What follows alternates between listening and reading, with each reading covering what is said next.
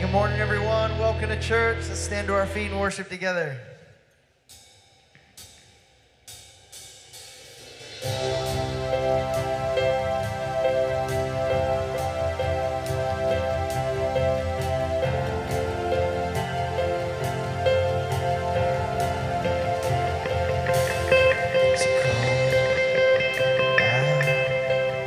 As you are, as you want to be.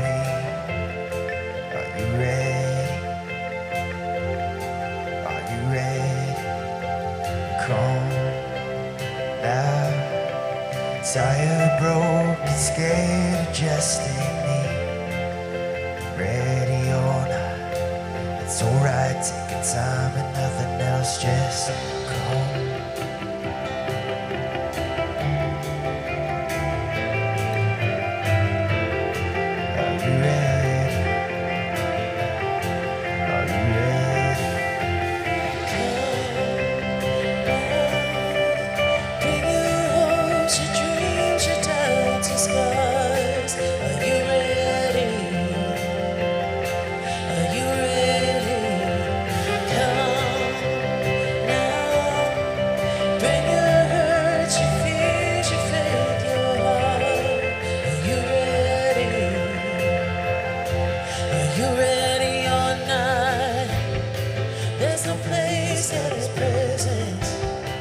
There's no time like the now.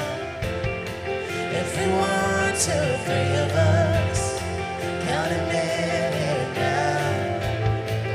He welcomes the broken.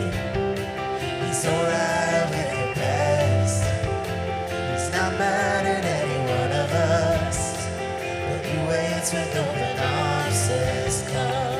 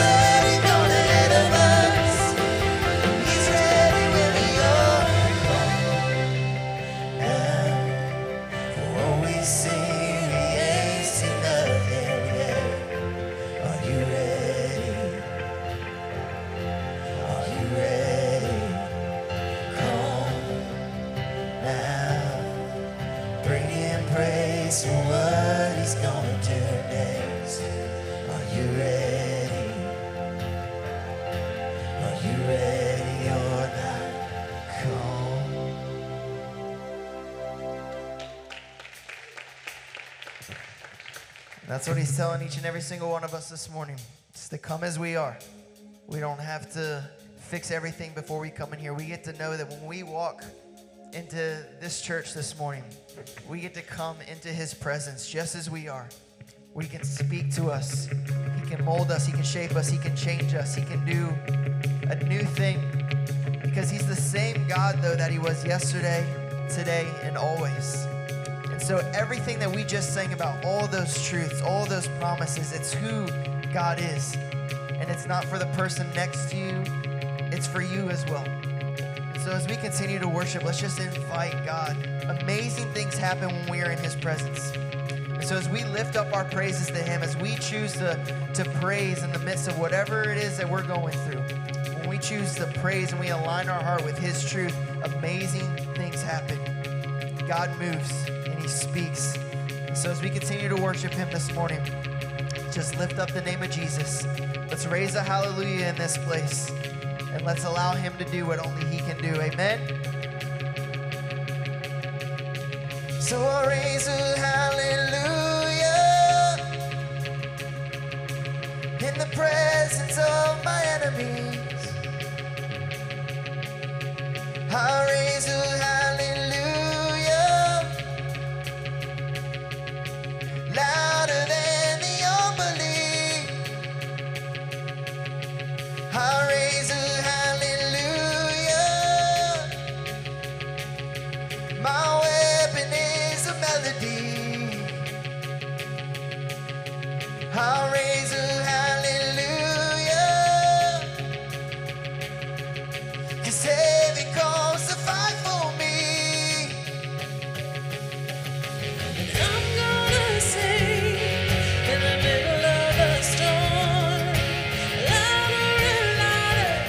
You're gonna hear my praises rise up from the ashes. Open our eyes. Death is defeated. The King is alive. So raise a hallelujah with everything inside of me. I raise a hallelujah. I will watch the darkness flee. Oh, I raise a hallelujah in the middle of the mystery. I raise a hallelujah. Feel lost, you hold on me. And I'm gonna sing in the middle of a storm, louder and louder. You're gonna hear my praises rise up from the ashes. Open our eyes. Death is defeated. The King is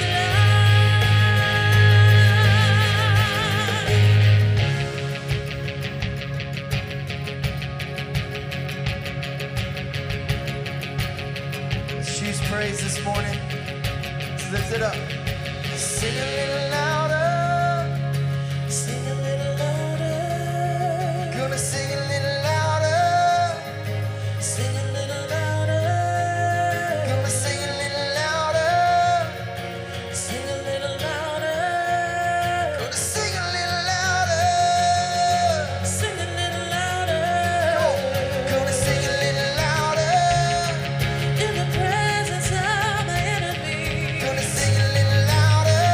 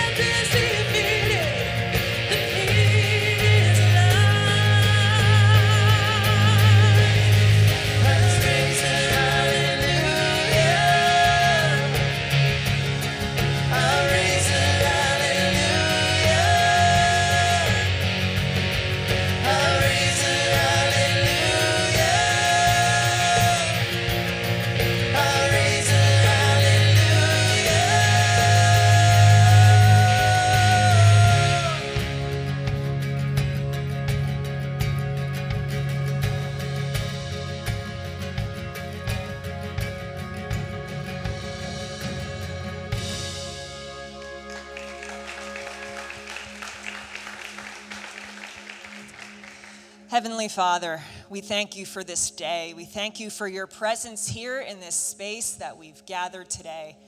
And God, we raise a hallelujah to you, the one and only God and creator of the universe, the one who sent your son to die for us, Lord, to raise us up, Lord.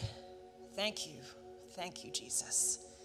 And Lord, we pray for your presence here. We pray for your spirit to fill each and every one of us here today, that you would fill Pastor Gay as she delivers your word today, Lord, not hers, but yours, that you would fill her and that you would speak to us today in a powerful way about who Jesus is as our Redeemer, Lord, that you would make it clear to us the amazing way that you have interacted with us and how much you love us, Lord. And Lord, we lift up those who are gathered in the cafe today, all the children in the children's ministry, the youth next door, and those who are worshiping online, Lord, that you would give them a special anointing, Lord, that you would speak to them today. You'd speak to all of us. And Lord, we're open to you today, that you will do at this time as you will. And we praise you and we love you. I pray this in Jesus' name. Amen. Well, good morning, church. Good morning, Salem Fields. How's everybody doing today? Good. Anybody see fireworks last night? Fireworks. Who has plans to see fireworks maybe sometime this week? We're starting on our 4th of July weekends, or week, I guess it is. Well, welcome. We're glad that you're here. If you're a guest or a visitor, if this is your first time with us, or if this is your third time with us, we're really glad that you're here. Make sure that you check out, there's a special table in the lobby for you. It has a little banner, looks something like that. We have a free gift for you, so make sure you stop by there. We just want to be able to connect with you and to get to know you better. And you'll also see in your program there is a connection, what we call our connection card, and that's for you to fill out during the course of the service in the next couple of minutes. And then we're going to be passing around some buckets to collect those cards and any tithes and offerings in just a couple of minutes. And there's some room for prayer requests on that, some contact information. We send out a weekly e-news, let you know of things coming up in the life of the church and the community, ways to be connected. And if you have a phone or mobile device, take it out and check into Facebook, Instagram. Take a couple pictures during the service to show where you are. You never know what effect that will have on those that are watching you and seeing where you are. So make sure you take a moment to do that. And in just a minute, we're going to collect our tithes and offerings. We're going to pass around some buckets, but also know that there's other ways that you can give. And those are listed right here by cash or check that we'll pass that around in a minute. By debit or credit, there's kiosks over in the lobby that you can use online, automatic withdrawal, and also by your phone with the SFCC app. So make sure you do that. If you're a guest or visitor, don't feel compelled to give. Know that your presence here and your connection card is a gift to us, and that we give out of a generous heart because God has given us so much. We give a portion back to which he has blessed us. And also, there's another piece of paper in your program, and that's the announcements. That's things that are coming up to get connected to things some events that are getting that you can get involved with in the life of the church. Make sure you read that. There's some great things. We have a movie coming up. We have a mission trip. There's a table out in the lobby. Lots of great stuff. And then also just a note, there is no Saturday service next week. We usually have a Saturday night service at 6 o'clock. There's no service here next week, but the good news is we are having a 9 and 11 service next Sunday here, and you definitely want to be here for that. We're going to have a special speaker, one of our missionaries, James and Charity, who will be sharing some of their stories. It's going to be a great service. You don't want to miss it. So take it away, Jody. All right, next Sunday, my girl Grace is getting married, so pretty excited. Congratulations, Grace. I can't even believe it. You're going to be a father-in-law, Greg. How awesome. Well, this is our last weekend for the GOAT series, Greatest of All Time. And we've talked about Deborah and, was it Deborah? For some reason, the word Maureen came in my head, and I was like, I'm sure she wasn't in the Bible, but maybe, who knows. Deborah, John, David, and this week, do you know who we're going to talk about? Jesus, yeah. All right, so he is the greatest of all time, and so we decided we're going to do the greatest song of all time according to Rolling Stone and Jay-Z. What do they know, right? I never thought that Bob Dylan would make 2 appearances on this list, but he is, so let's do it. Oh, I don't do anything.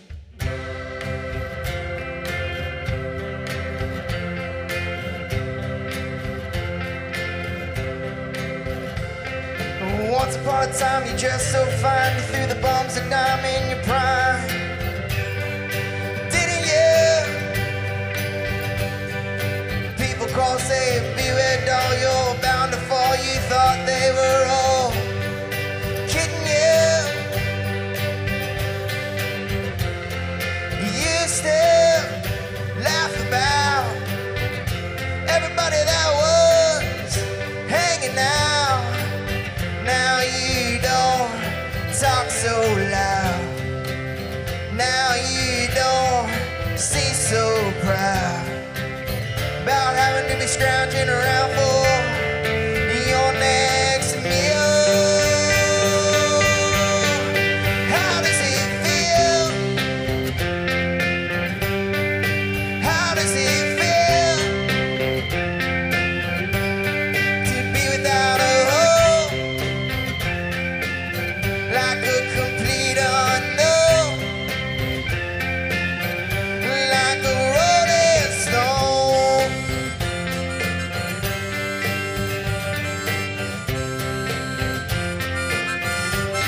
Oh, you gone to the finest school, alright, Miss Lonely, but you know you only get used to juicing it.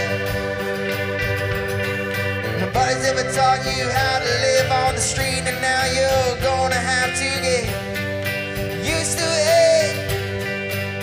You said you'd never compromise with the mystery tramp, and now you realize he's not selling any alibis as you stare into the vacuum of his eyes and say, do you want to make a deal?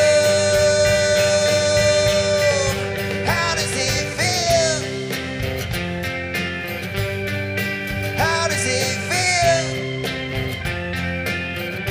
to be on your own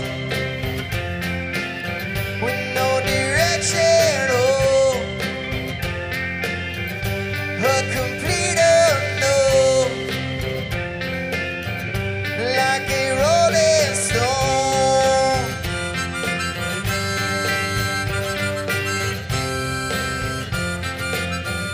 Oh, you never turn around to see the frowns of the juggles and the clowns when they all did tricks for you.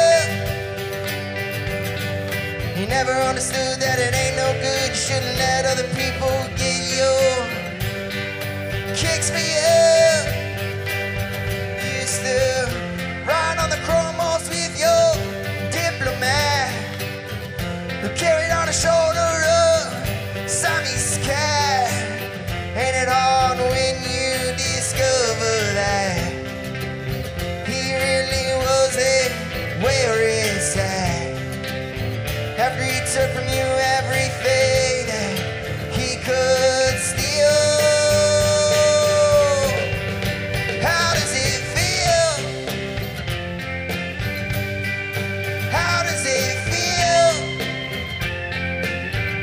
to be on your own with no direction? Oh, like a complete unknown, like a rolling stone.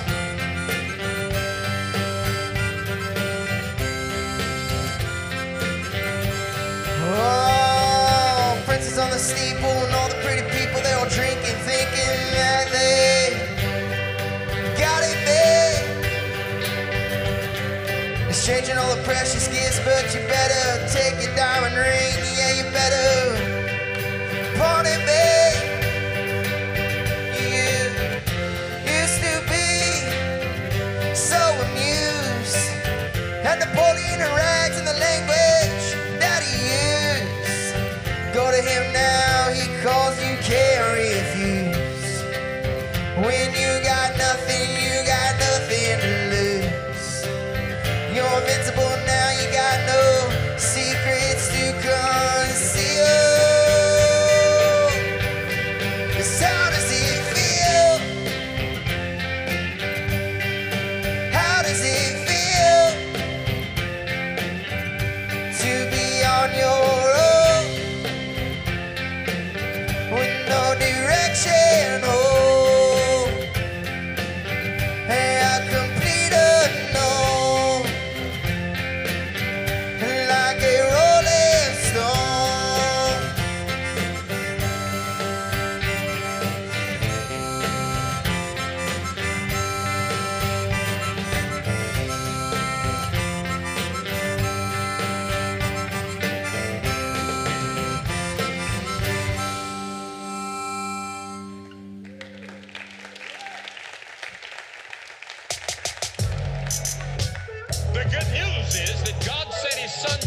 Christ to the cross to die for you.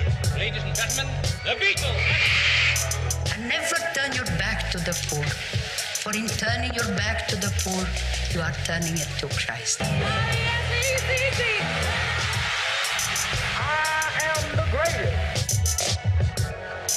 Limits, like fears, are often just an illusion.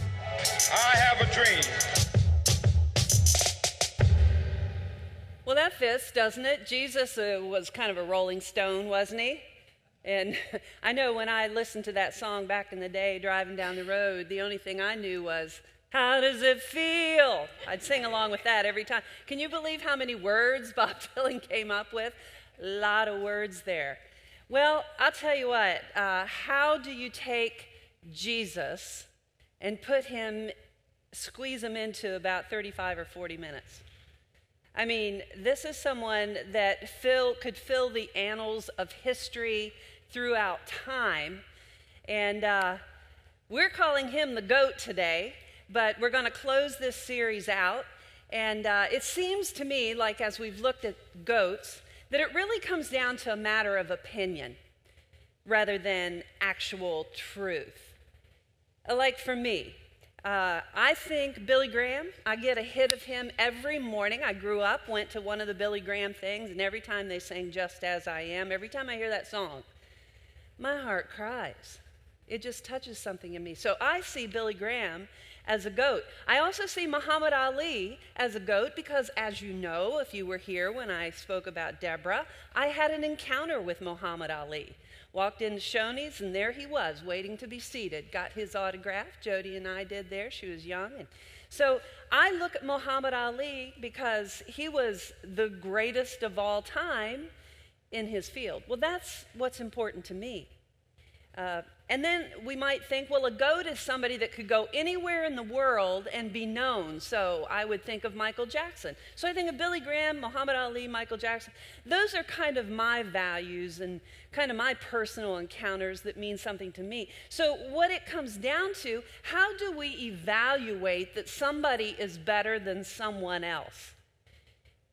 We kind of live in a world of opinion, and that's what it seems to be reduced down to, more so than actual truth.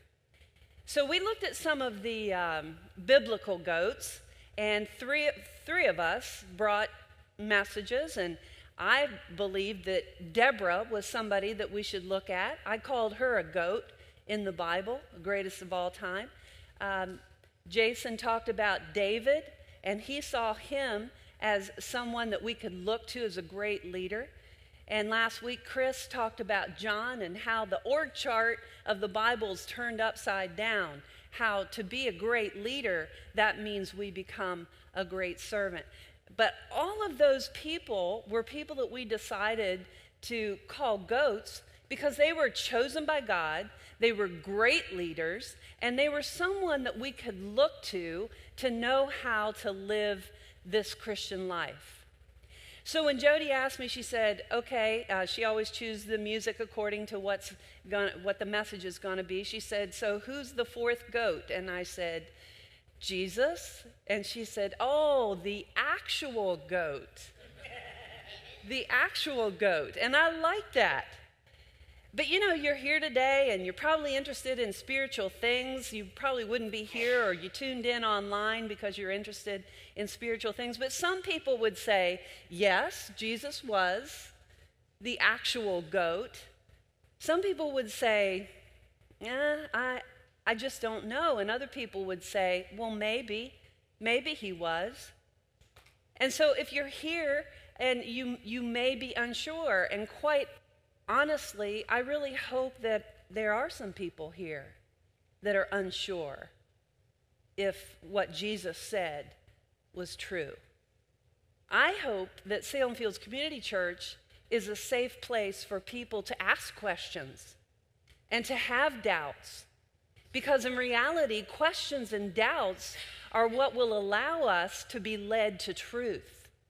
We don't all of a sudden get truth dumped down on top of us and bam, we have it all. No, all of us are on a pursuit of truth. And so debates about the identity of Jesus is really common in our world. You know, did he exist? A lot of people will say, did he exist? Was he just another good man? Or was he who he said he was, the Son of God? There's great debate on that. So I wanted to kind of play a little risky game here this morning, and we're going to do it through a song. Listen to these lyrics.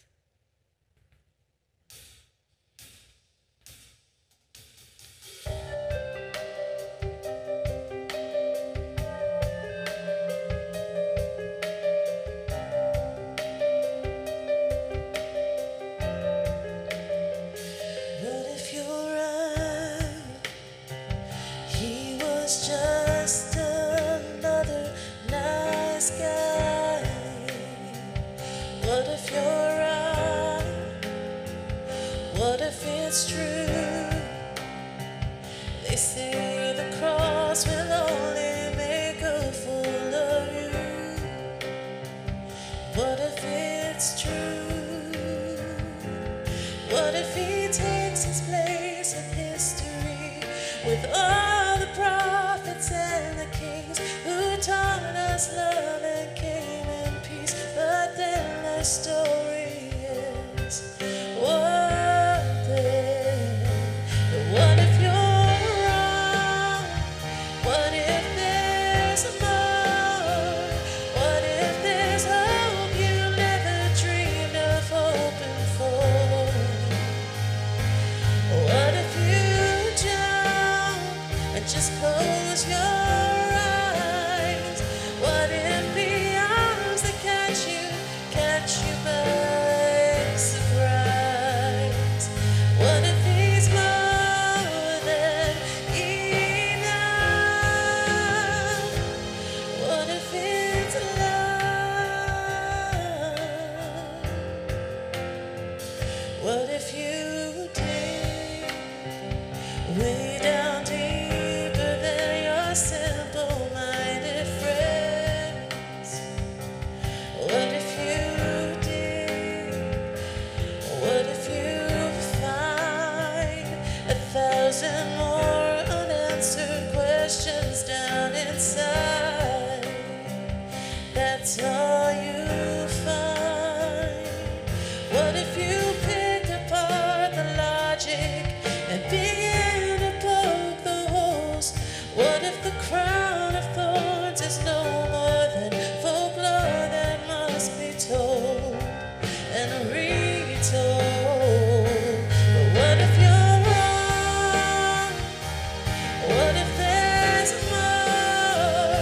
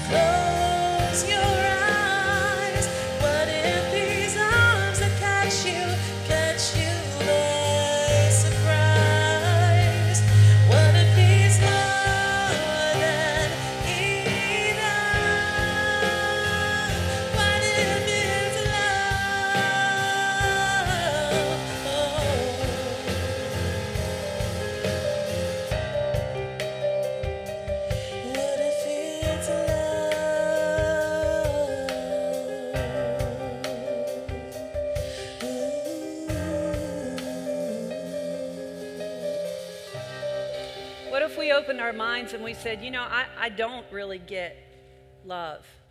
And we've got a young lady, she's got 1 week left to be single. And she's experiencing, what? Oh, yeah, enjoy it. Good advice.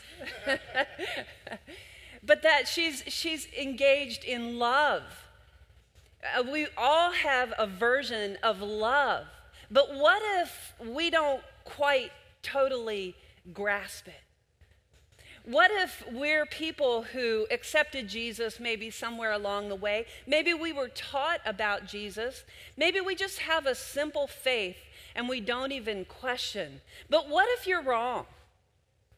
What if you're wrong about some of the things you say? Or what if you're that person here this morning that says, I don't know, I haven't really caught that whole thing about Jesus.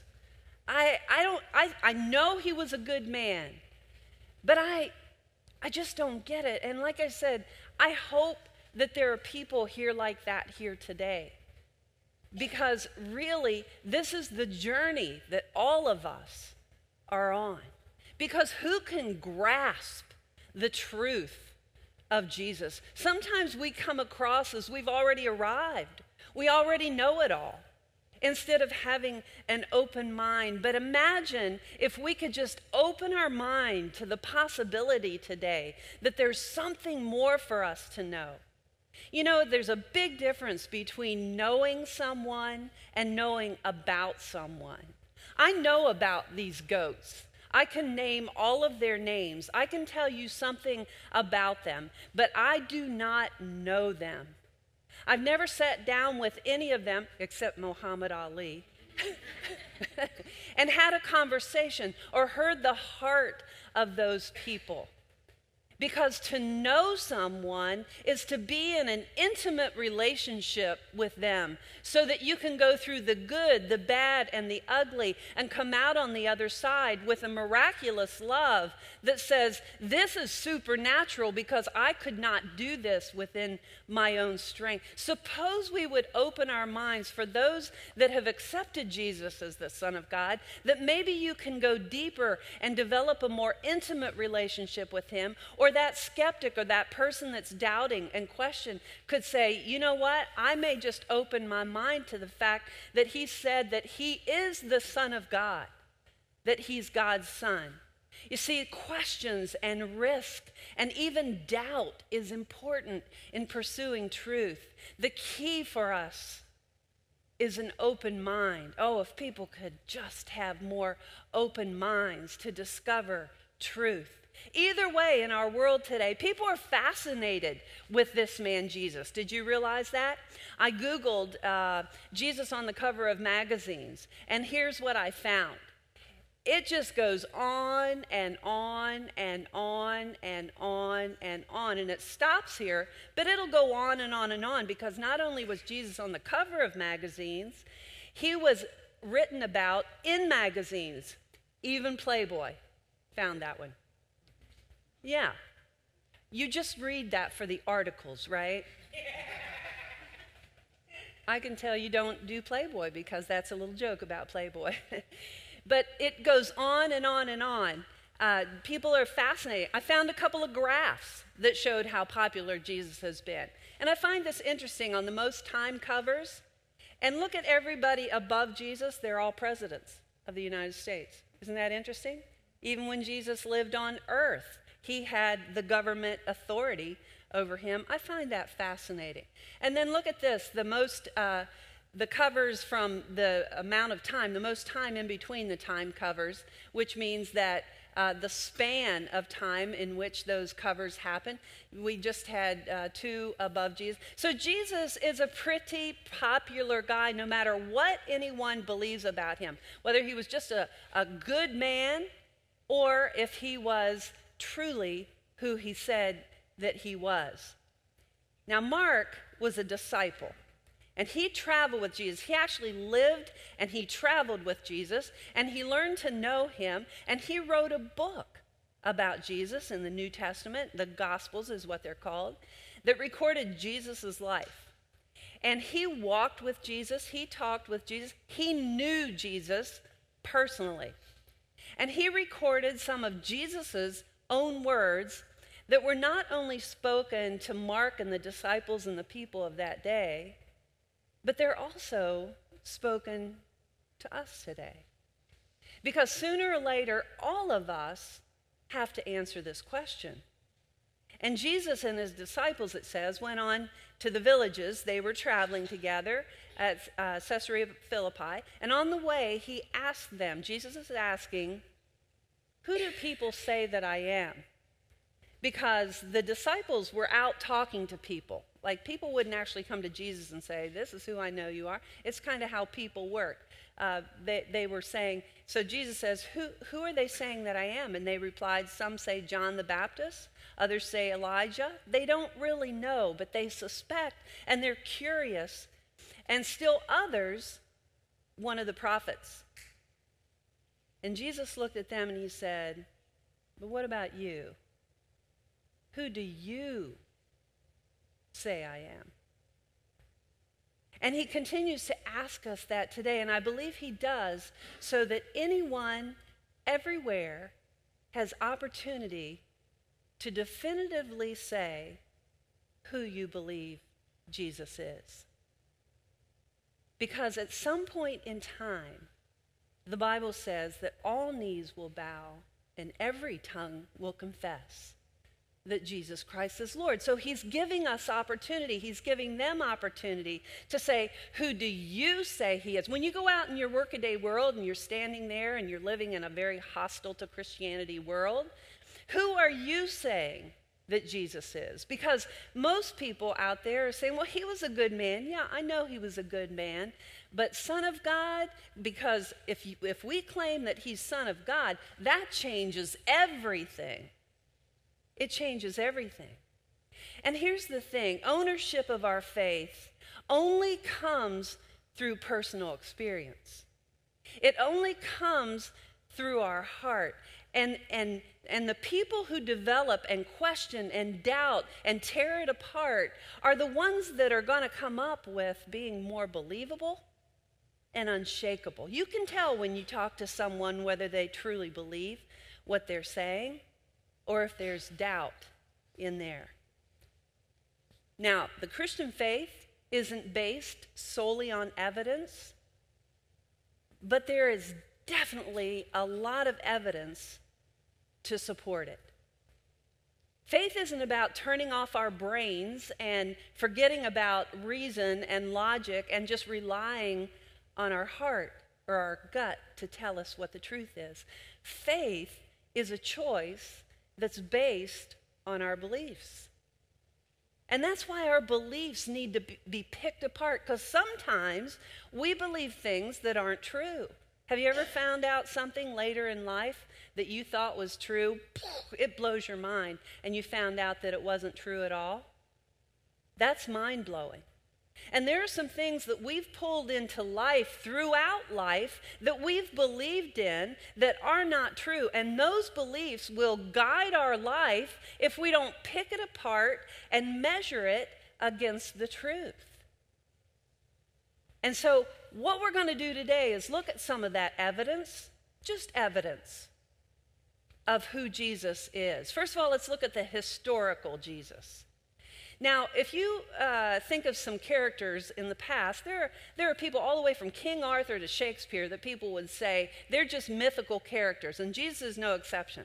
There are people out there that say Jesus didn't even exist. He was a myth. He wasn't real. And there are surveys that'll tell you that lots of people believe that.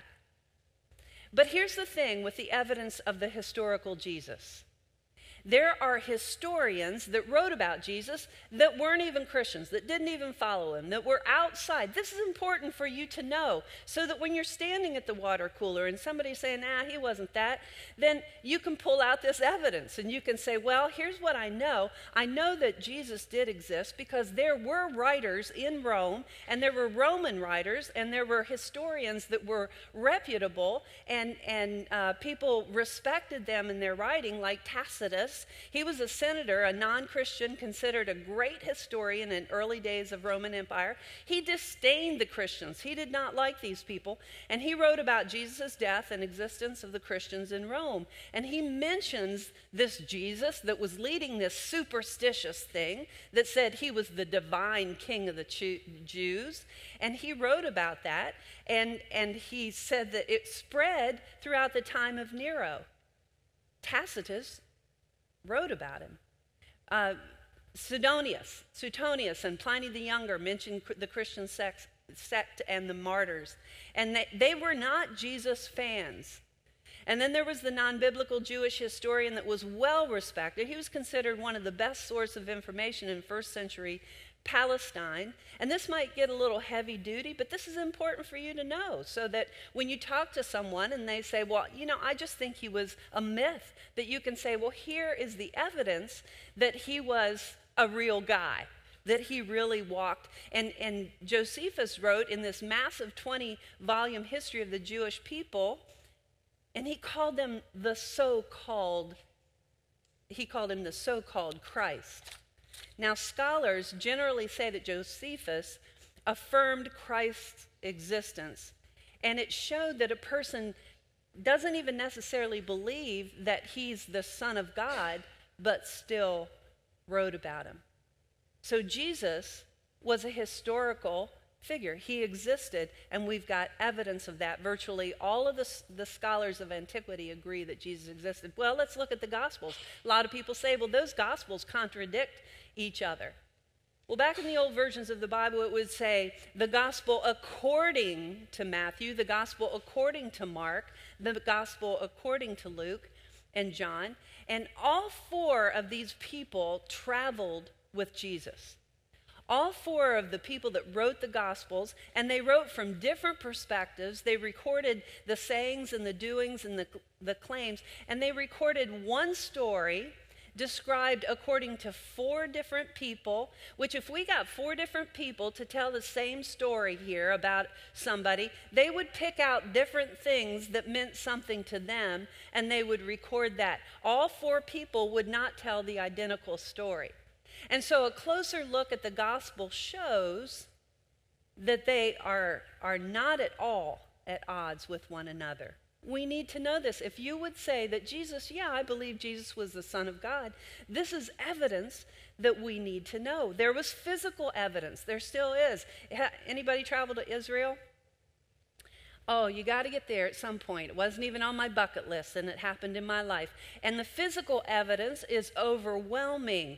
The archaeological excavations in modern-day Israel have unearthed inscriptions and coins and epigraphs, and that indicates the details of the Gospels. It lines up. It's consistent.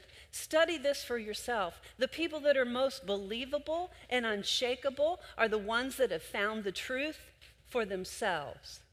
You don't have to travel to Israel, but it's really important that you don't just accept what somebody else has told you. A lot of people say, well, I was just taught that. Well, you're not going to hold water in the world to say that you truly believe in this, that Jesus was the Son of God. Because if somebody else just told you that, then you just have evidence that it's true, but you really haven't experienced the truth.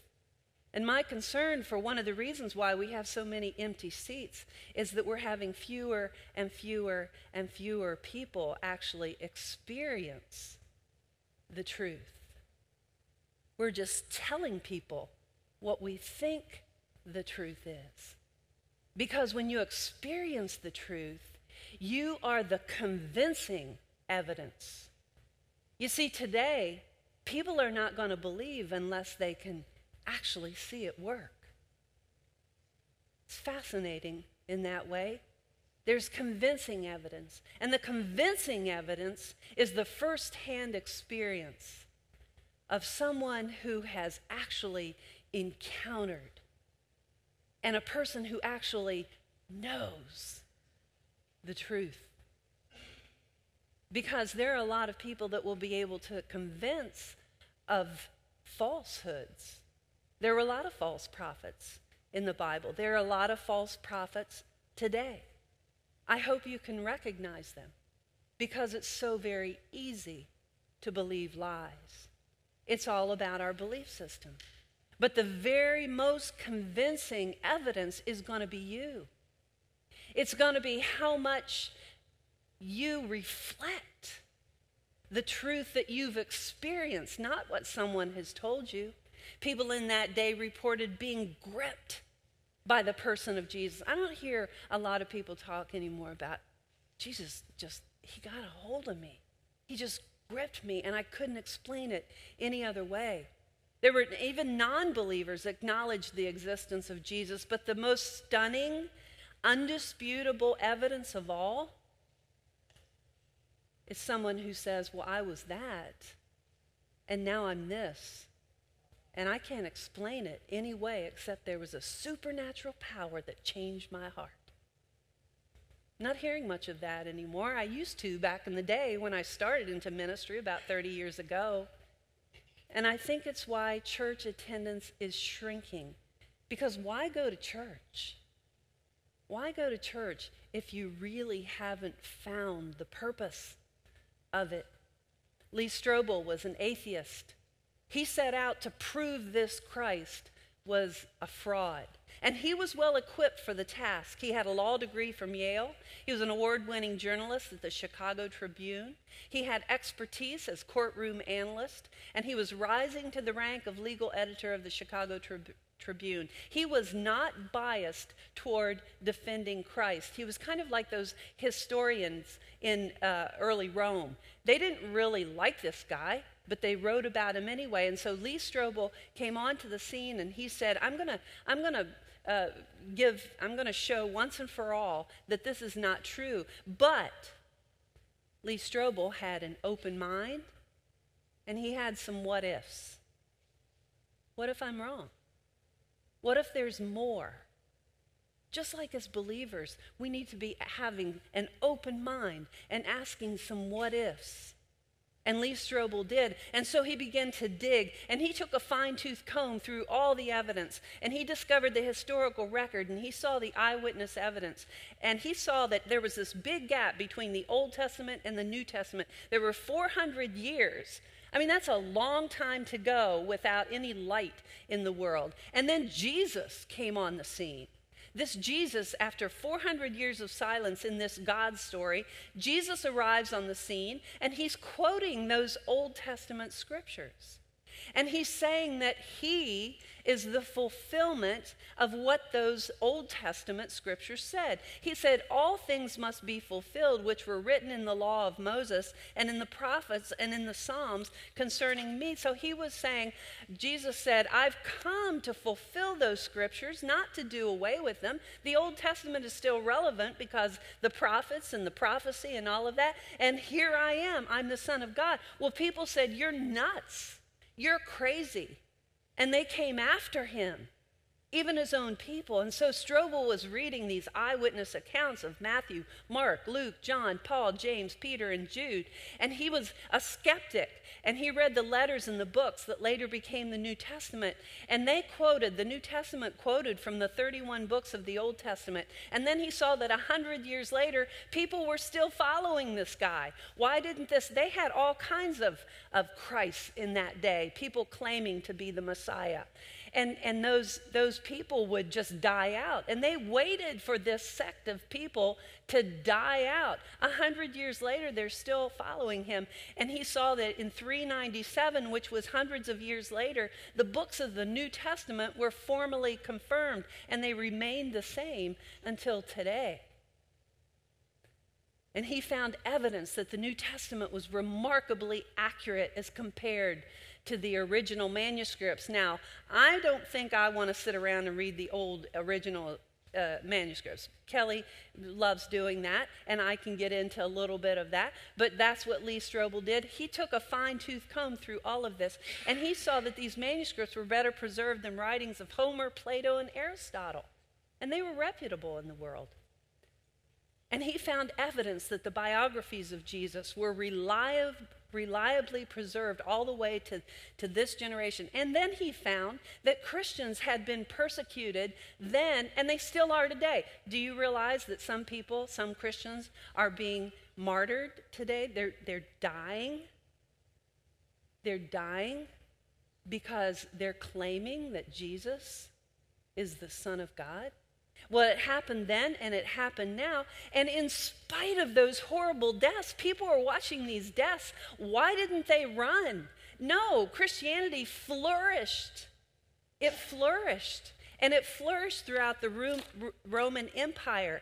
And Strobel found scientific evidence where the archaeology confirmed Jesus' biographies. And if you go to Israel, you will still see these places. Bethlehem and the Church of the Nativity. I went in there and you go down deep into a cave to see where Jesus was actually born. And they've unearthed a Galilean fishing boat and Capernaum. This is all evidence.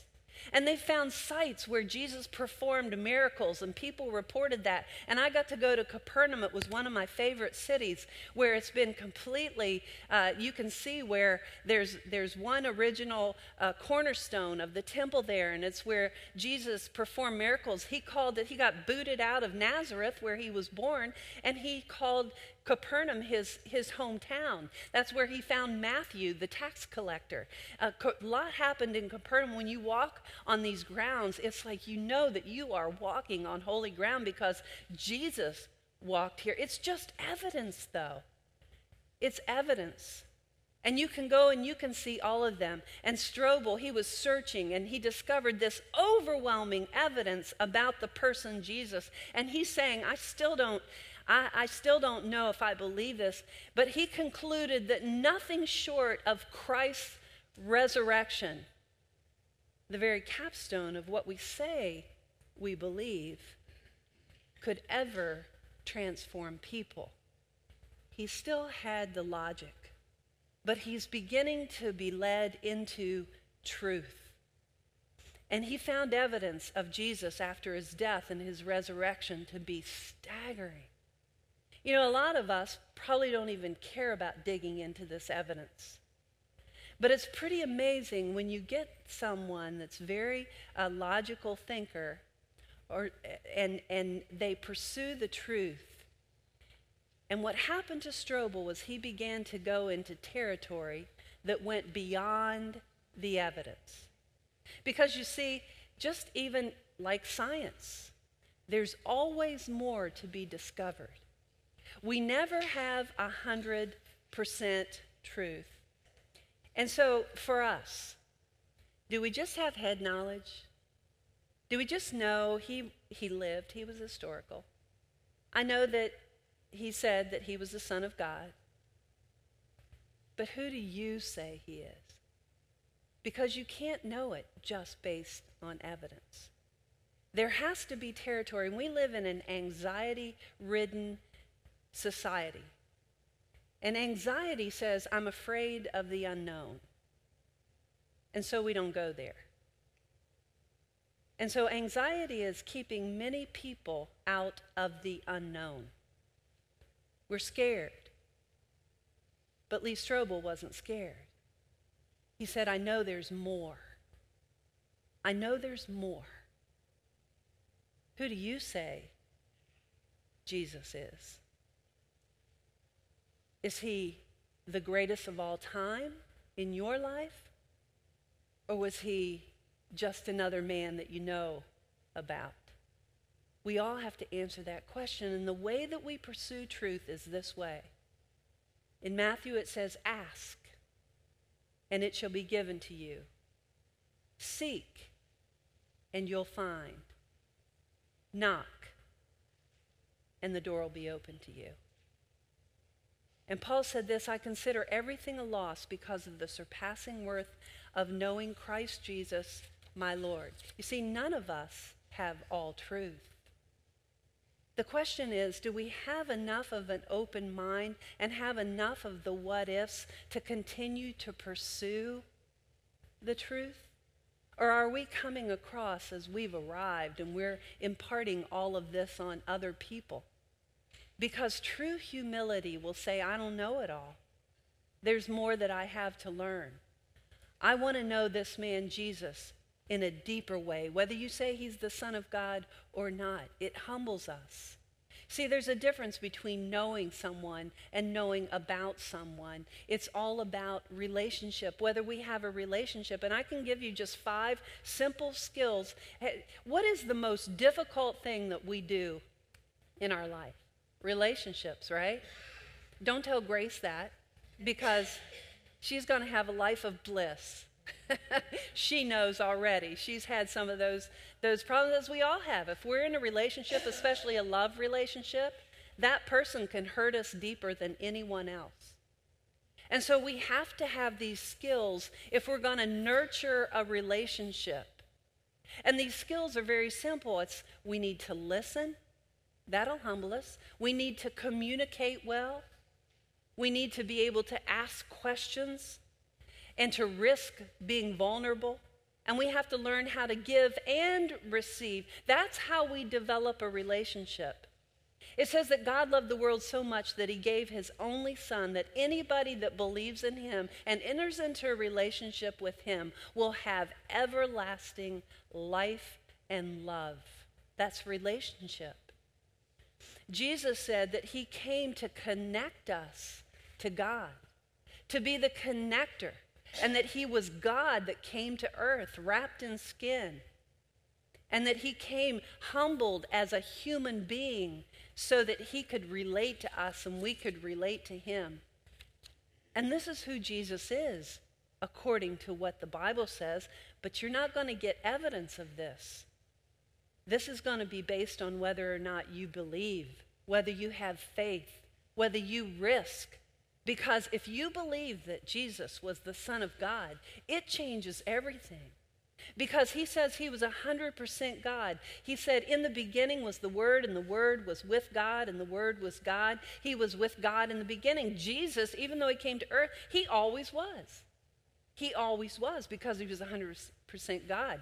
And he was 100% man as well. It says, the Word, Jesus, became flesh and made his dwelling among us. And it says, we don't have a high priest who's unable to empathize with our weakness, but we have one who's been tempted in every way, just as we are. Yet he didn't sin. And that means when we connect with him, in relationship with him, we can be like him. And Jesus said that he was our salvation. He said, I am the way and the truth and the life. Nobody comes to me, to God, except through me. Now, Strobel, the atheist, there are some other scriptures there, and I gave them to you, but we'll keep on going. Strobel, the atheist, remember him? I was telling you about him. In his disbelief, he rigorously put it to the test. I wish believers would do that too. I wish we were as unshakable and sold out to what we believe as Lee Strobel was. And he rigorously went through that without religious bias. And after compiling all of that evidence and critically examining the evidence for himself, he said, I do believe. I do have faith after all of this.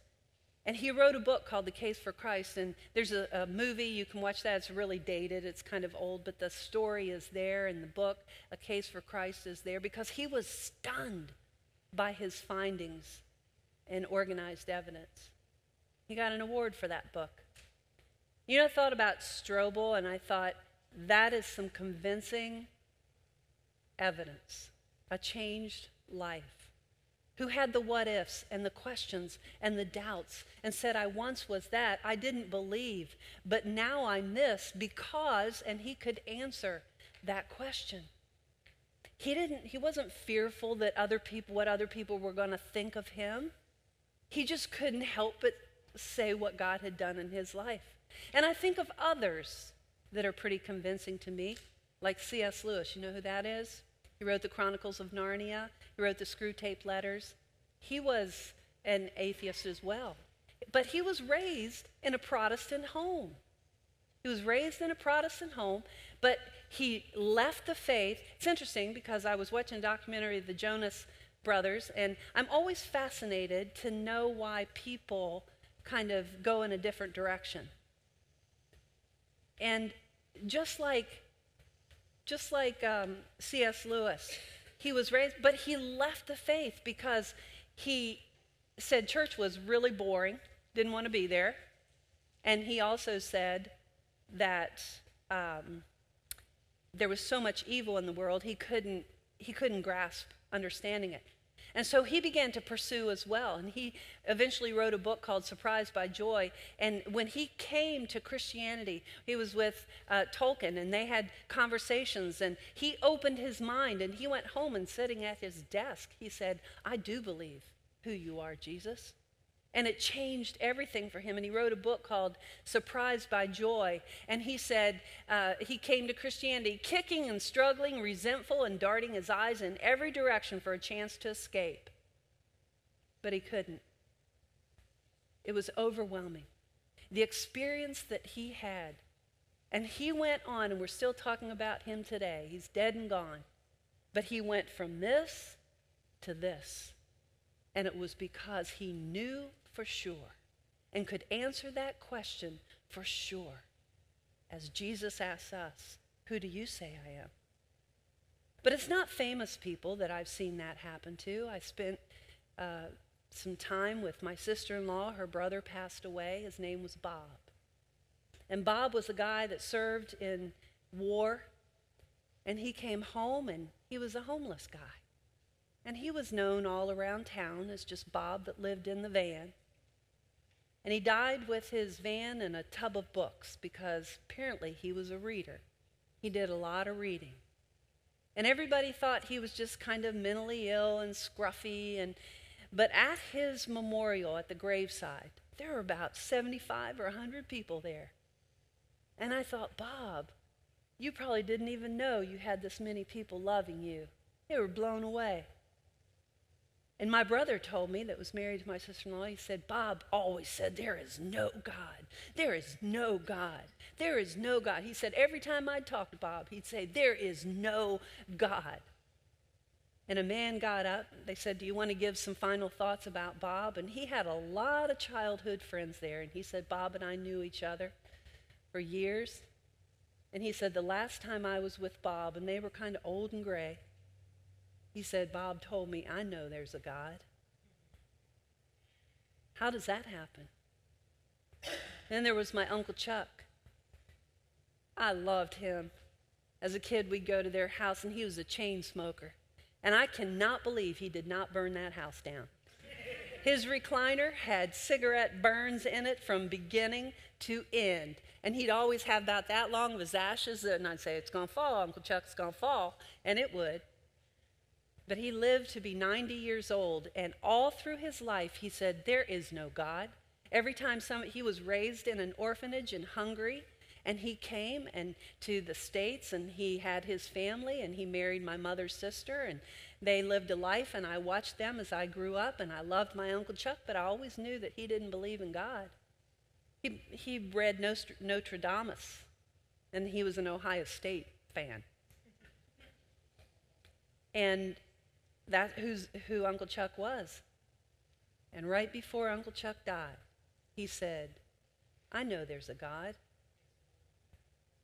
How does that happen? How do you explain that? Well, Jesus put it this way, but who do you say that I am? And one of his disciples, remember Simon Peter, he turned on Jesus. He denied Jesus. Jesus had every reason to boot him out. But you know what Peter found? He said, you are the Christ, the Son of the living God. Yeah, Jesus was a good man, but he was either crazy or he was telling the truth. Peter said, you are the Messiah. And I just want to leave you with the question. Questions are good. Who do you say he is? What are you building your life upon? Let's stand together.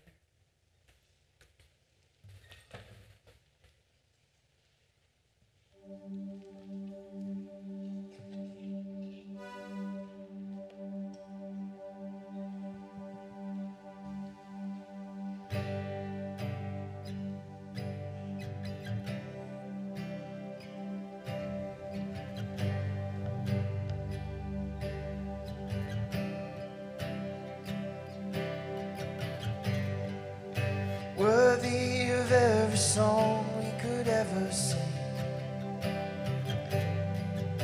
Worthy of all the praise we could ever bring. Worthy of every breath we could ever breathe. We live for you.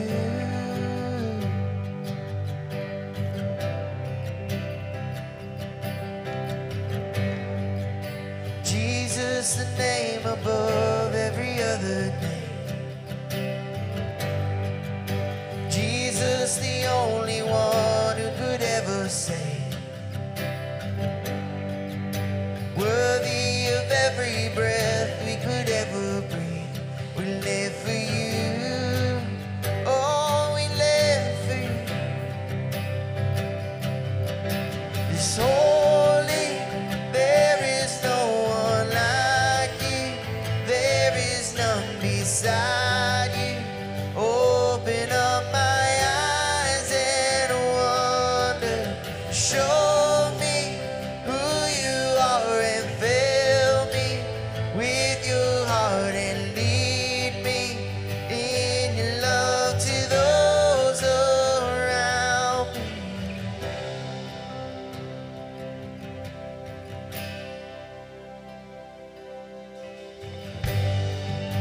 Worthy of every song we could ever sing.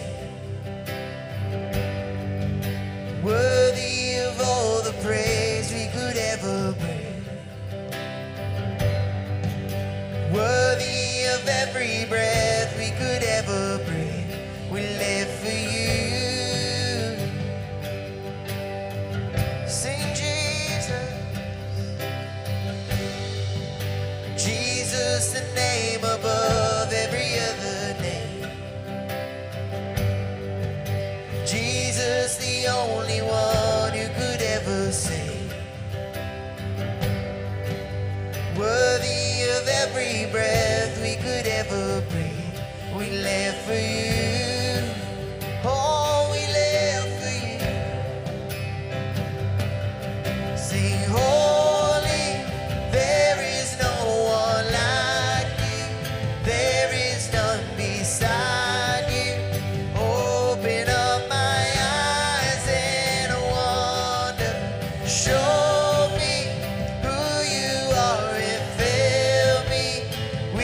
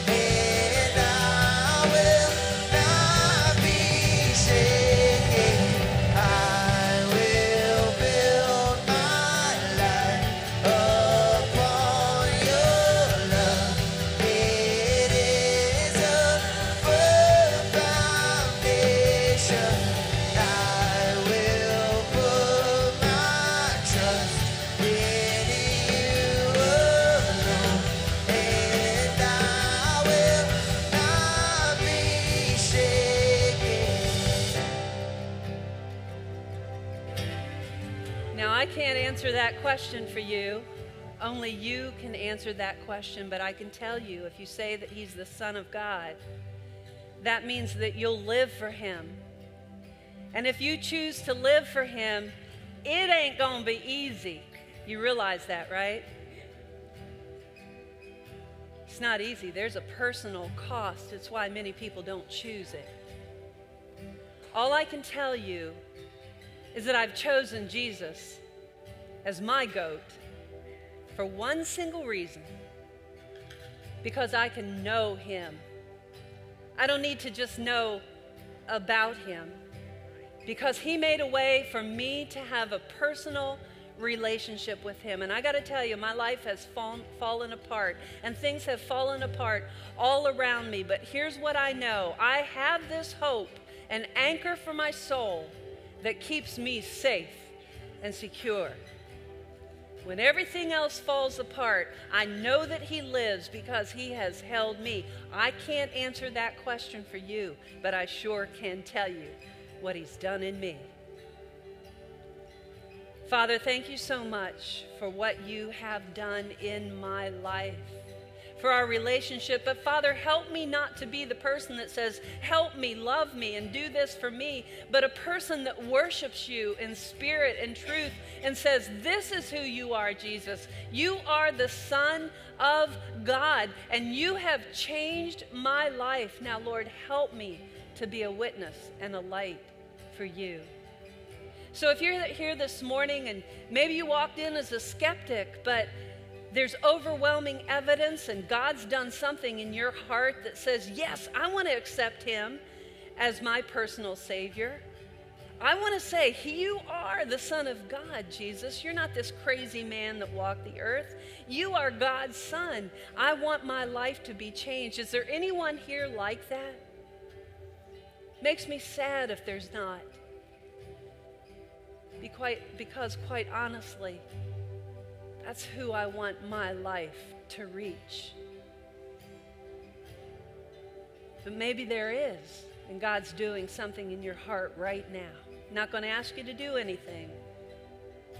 Just listen very closely to what's going on in your heart. Receive him. Accept him as your Savior. That he died for you. He rose again. He gives us forgiveness of sins. That's what the cross was all about. And he takes us from what we were to who he has made us to be. Accept him. Receive him. And for those of you that say, yes, he is the Son of God, I know that. Would you begin to dig through, allow your heart to question and doubt, and to say, God, what's holding me back? What's the barrier that's keeping me from being a light for you for what you've done in my life? And then for those of you that are being a light, it's so awesome. God, thank you so much for your Spirit that moves among us, that corrects us, that challenges us, but Lord, that gives us a peace that passes all understanding, even when everything else is falling apart. Father, thank you for that peace and that joy that I hold within my heart, even when I cry tears. So, Father, we love you, we praise you, I give you all the glory for what's happened here this morning. Good, bad, ugly, whatever, God, it's yours. I know you can handle it. We love you. We worship you here at Salem Fields. We praise you. In Jesus' name, amen. Thank you all for being here. We'll see you next time.